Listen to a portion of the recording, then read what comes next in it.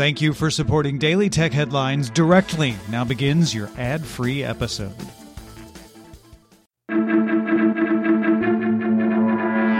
These are the Daily Tech Headlines for Tuesday, May 3rd, 2022. I'm Jen Cutter.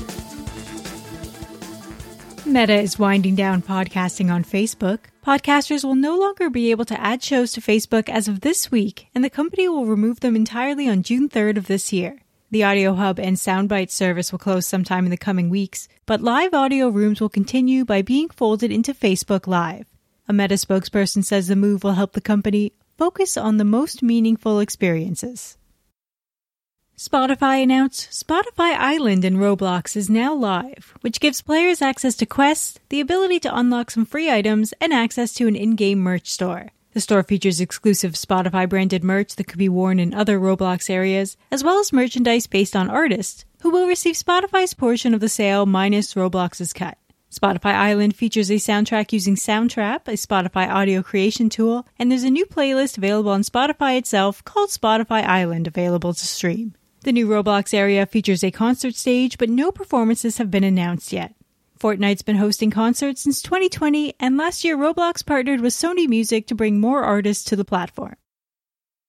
Reuters reports Elon Musk is in talks with high-net-worth individuals and large investment firms about financing his $44 billion Twitter acquisition.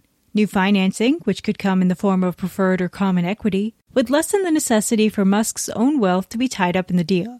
Sources say Musk has also been talking with Twitter's current major shareholders about possibly rolling their existing stakes into the deal instead of cashing out.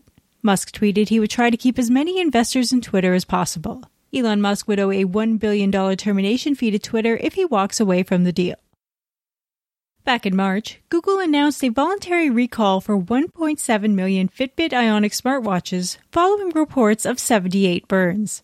A lawsuit has now been filed in the United States District Court, Northern District of California, claiming the recall is not broad enough and the defects affect all Fitbit devices. The complaint accuses Fitbit of deflecting blame to consumer hygiene, and the recall doesn't cover enough products or offer adequate compensation.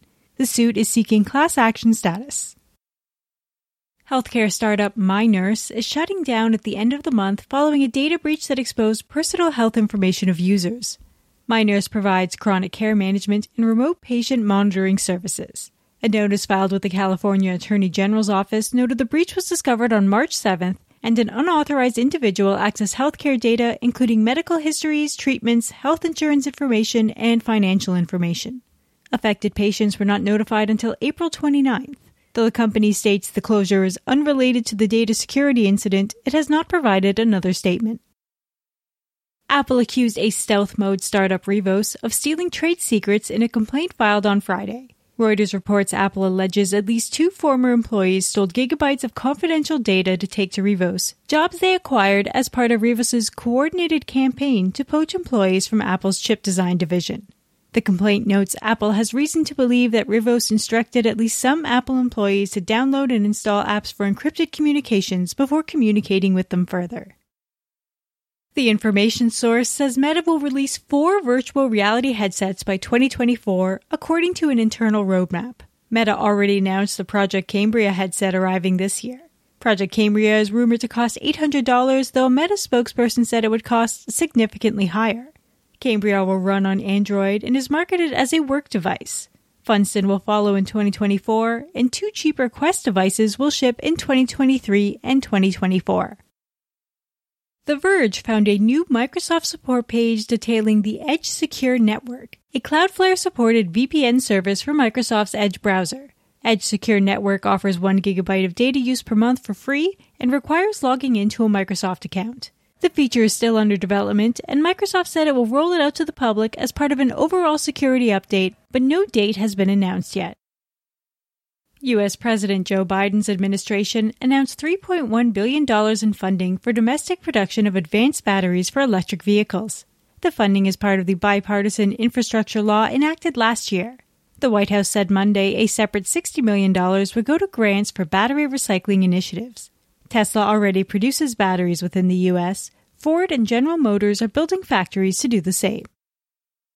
The Dutch Authority for Consumers and Markets rejected another Apple proposal for App Store changes to allow dating app developers to use third-party payment systems. This dispute started in December, and Apple has been fined approximately $55 million to date, the current cap. The ACM concludes changes made on March 30th remain insufficient, with Apple saying developers using alternative payment systems would still owe a 27% commission on in-app sales. Apple receives 30% from sales within its own system. An ACM statement reads, "As the previous orders subject to periodic penalty payments failed to deliver the desired outcome, ACM is currently preparing a new order subject to periodic penalty payments." And Amazon will make it easier to load ebooks not purchased from Amazon to Kindle e-readers through the Send to Kindle system. Expected in late 2022, the Send to Kindle system will support automatically converting EPUB files to Kindle's proprietary format without requiring a third-party site. However, Kindle users still won't be able to natively load EPUB files, so the conversion remains necessary. For more discussion on the tech news of the day, subscribe to the Daily Tech News Show at dailytechnewsshow.com, where you can also find the show notes and links to every headline. Please remember to rate and review Daily Tech Headlines on your podcast service of choice. From everyone here at Daily Tech Headlines, thanks for listening.